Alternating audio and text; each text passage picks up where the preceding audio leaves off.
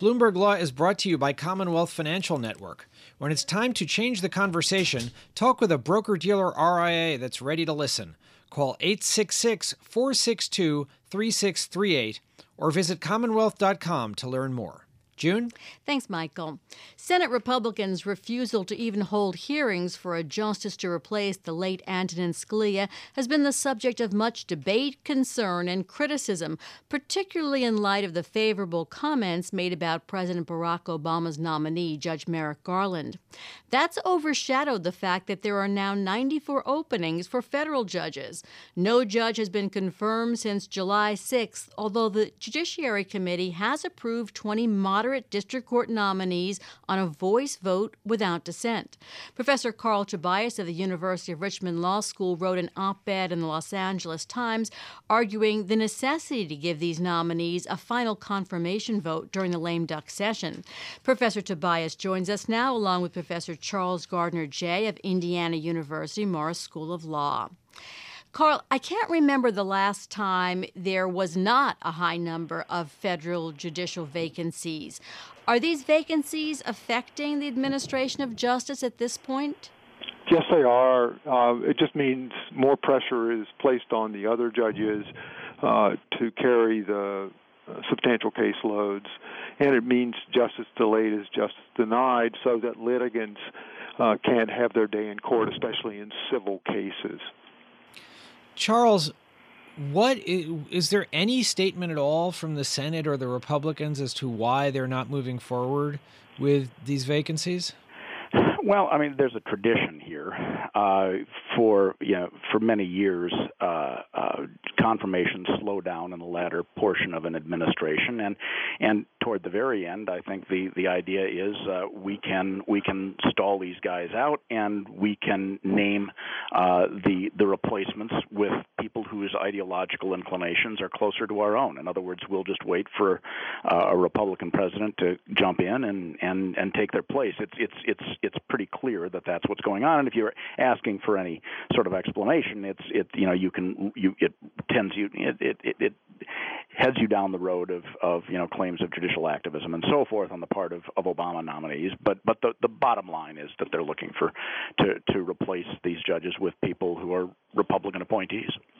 Carl, hasn't Obama had a difficult time getting his federal judicial appointments through, even since the very beginning?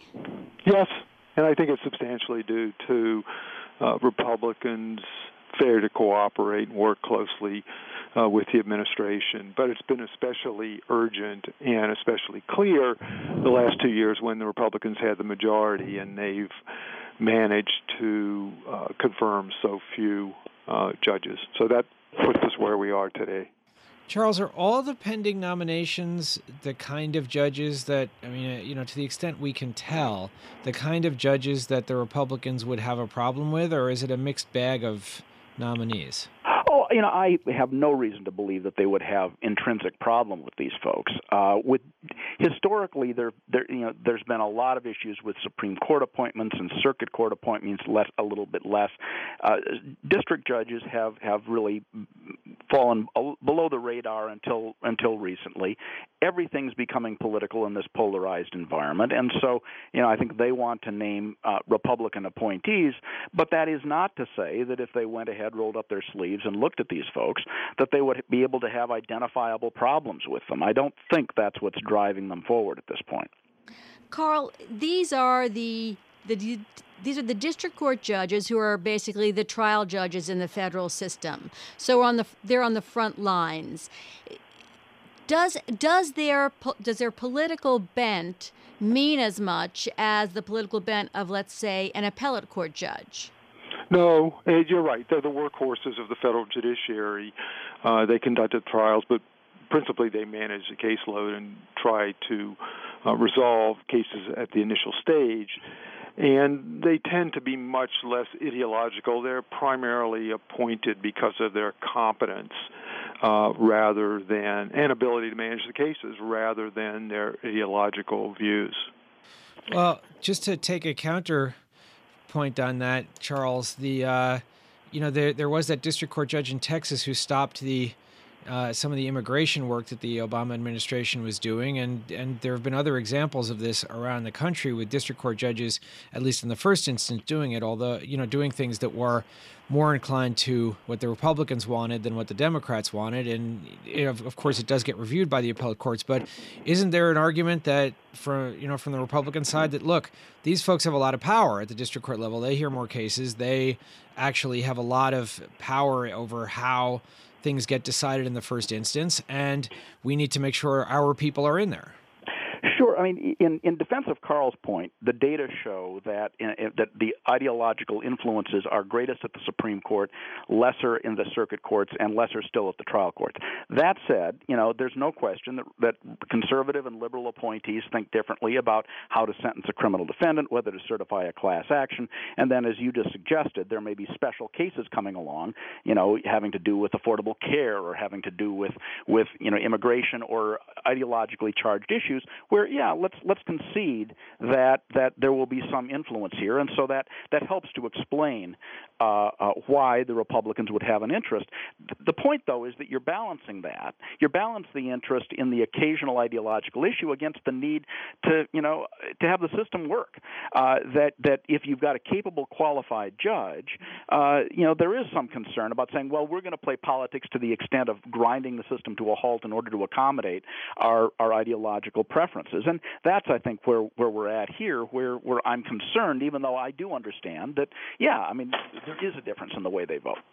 In about a minute here, Carl, you write that the election results likely will prompt more judges to retire or assume senior status. Why is that? Why should the election trigger that? Well, there's a tradition, especially at the Supreme Court, that justices resign in the administration of a president of the same party as they were appointed. That's much less true at the appellate and district level, but there may be some Republican appointees we're waiting to see if a Republican might win, and now that that's happened, they may go ahead and assume senior status or retire. But I want to follow up on a point that Charlie made, and that is the co-equal branch of government is not being given the judicial resources that it needs by the Senate, and that's a real problem. Carl, you urge in your op-ed that the Senate, during the lame duck session, at least appoint the 20 that were given an up or down, a unanimous vote in the Judiciary Committee. How likely is that to happen with this Senate? Well, it's maybe unlikely. I'm cautiously optimistic that some of those 20 will be confirmed. And the reason for that is a majority of those 20 were recommended by Republican home state senators to the president who nominated them, and the Republican senators then strongly supported them in hearings and at the committee vote. And so that's a reason why I think it'll go forward. If none of them is confirmed, they have to start all over, and it's a huge waste of resources. Well, let's talk about that. Charles, let's say, some small number of them go through, but you still have upwards of 75 vacancies on the federal bench when President-elect Trump gets sworn in on January 20th. How long is it going to take the Trump administration to ramp up and make nominations to decrease the vacancy rate on the district court bench? It will take a while. I mean, you've got to get the staffing up and running. They're going to take a while to get the relevant staff to review the files and make recommendations. And then once you've got them up and going, they're going to have to be communicating with their home state senators, getting new names, and then they'll have to vet them at that level. At that point, the ABA will have to vet them, the Senate will have to vet them. So, we are looking at a period of months at a minimum. I think that with a unified Senate and White House, we're looking at less delay, I would guess, than we would ordinarily see, and without the filibuster in place as a threat for the Democrats with lower court appointments. I'm guessing it will be a fairly efficient process, but even a fairly efficient process will take some time. We'll be well into the new year before they'll start being able to nominate appoint people, I would expect. Carl, with the appointment process being drawn out longer and longer, are a lot of talented mainstream nominees deciding not to go into a judgeship because, frankly, they can make more in private law firms and they don't have to put themselves through this?